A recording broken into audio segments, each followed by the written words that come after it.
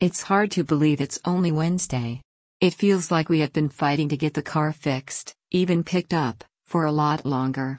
I stood in the rain Monday night watching one tow truck driver fail to do what it took another one about a half hour to do. I can't tell you how happy I was to see that car being towed off. Of course, the bigger problem is that the dealer can't get to it for a month. That is until Lion called to ask if he should find a lawyer to sue them.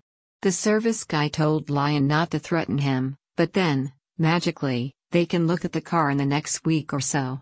Lion also got Hyundai to agree to pay for a rental until it's fixed.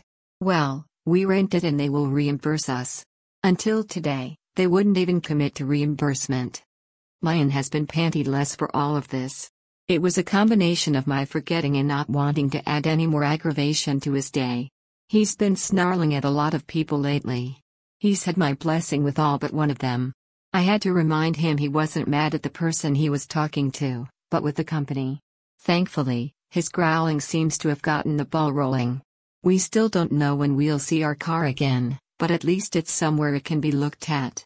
At 3 p.m., Enterprise is supposed to pick us up so we'll have a rental car.